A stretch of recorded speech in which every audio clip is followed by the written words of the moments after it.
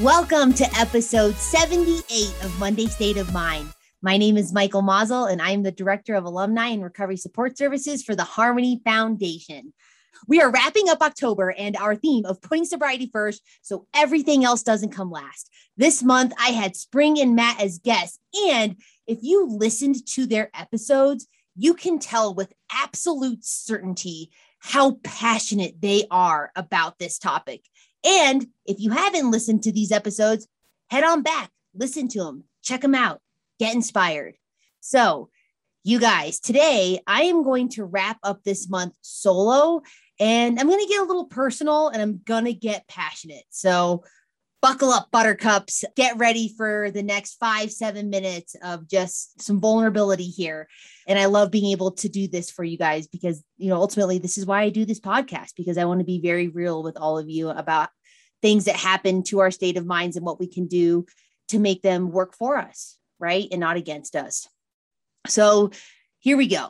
I want to start out by letting you guys know that in the past couple of months, I've had a couple of really good friends of mine die from this disease. And I've had a few friends go back out drinking, and their lives are a complete shit show again.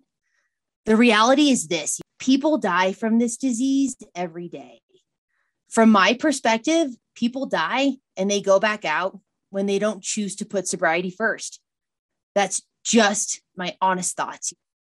This disease is crafty. It knows how to trick us into believing that we don't need a program of action and community and accountability. This disease takes us down, and everybody that cares about us too. I will share with all of you right now that I personally have never been so sick in my recovery as I was in year 2 of my recovery when I moved from Telluride to Denver to take this job at Harmony. When I moved, I didn't get plugged into community right away. I didn't get on my regular meeting schedule right away. And I just dove into my new job here at Harmony. I just dove into work. It consumed my life. I didn't even think about this at all until one day, my husband, who was my then boyfriend at the time, he point blank, you guys, just called me out. Yeah, like he full on called me out, and he just said, "Michael, are you going to meetings? Are you talking to your sponsor?" He said this out of love because he noticed a dramatic shift in my demeanor. I was short. I was working too much. I wasn't present. And honestly, what I noticed when he called me out was this deep inner soul sickness.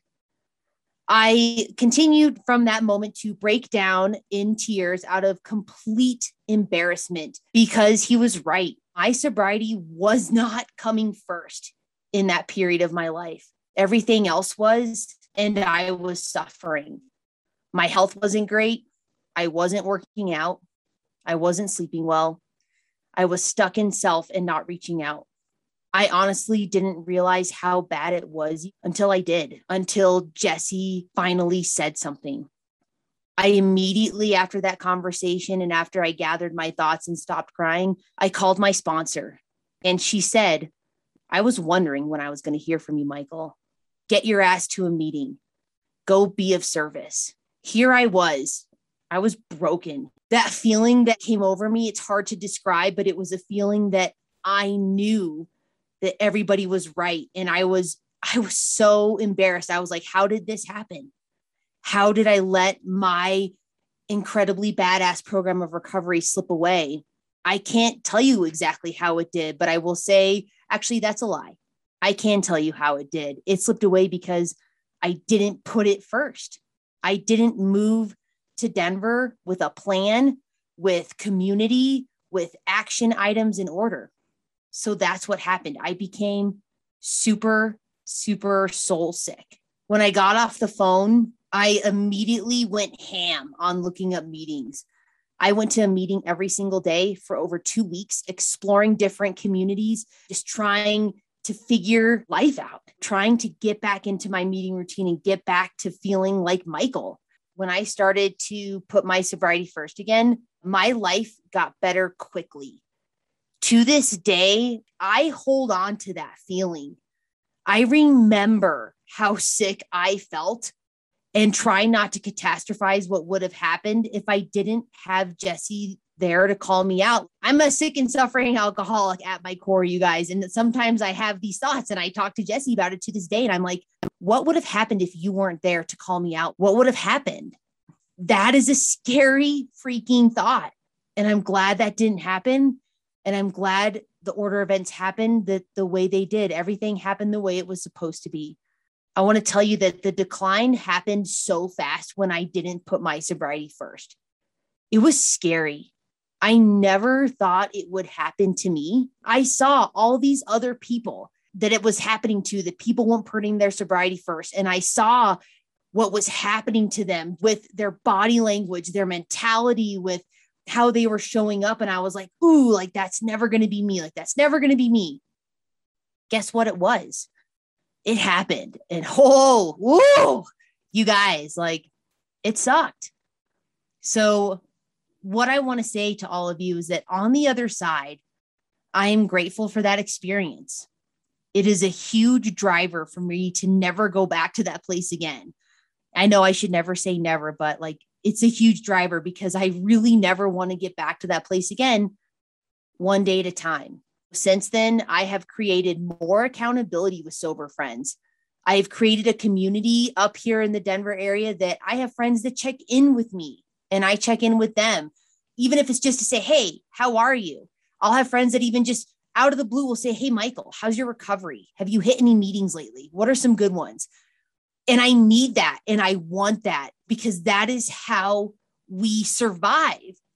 At its core, I truly believe that accountability and community are so important. And I mean, so important. Trust me, I get it, you guys. It feels like a chore some days, putting sobriety first. But let me tell you, I quickly changed my perspective because I feel like I hit the jackpot with this disease. Because let's be real here, with other people that have a disease, sometimes they have to take like 50 prescriptions. They have to go to countless doctor visits. And you want to know what my solution is? My solution is hanging out with a sober community, showing up for others, being of service. So yeah, I feel like I hit the jackpot being an alcoholic. So to all of you that are struggling with this, change your perspective. I care. I care so much. And I am so sick of having friends die and watching people's lives deteriorate. We have a solution. We have a brilliant solution. I want to go ahead and end this episode by reminding you that if you or someone you know is struggling with addiction, please call the Harmony Foundation at 866-686-7867. Recovery is a journey, and Harmony gives you the map. All right, you guys, I'll see you in November.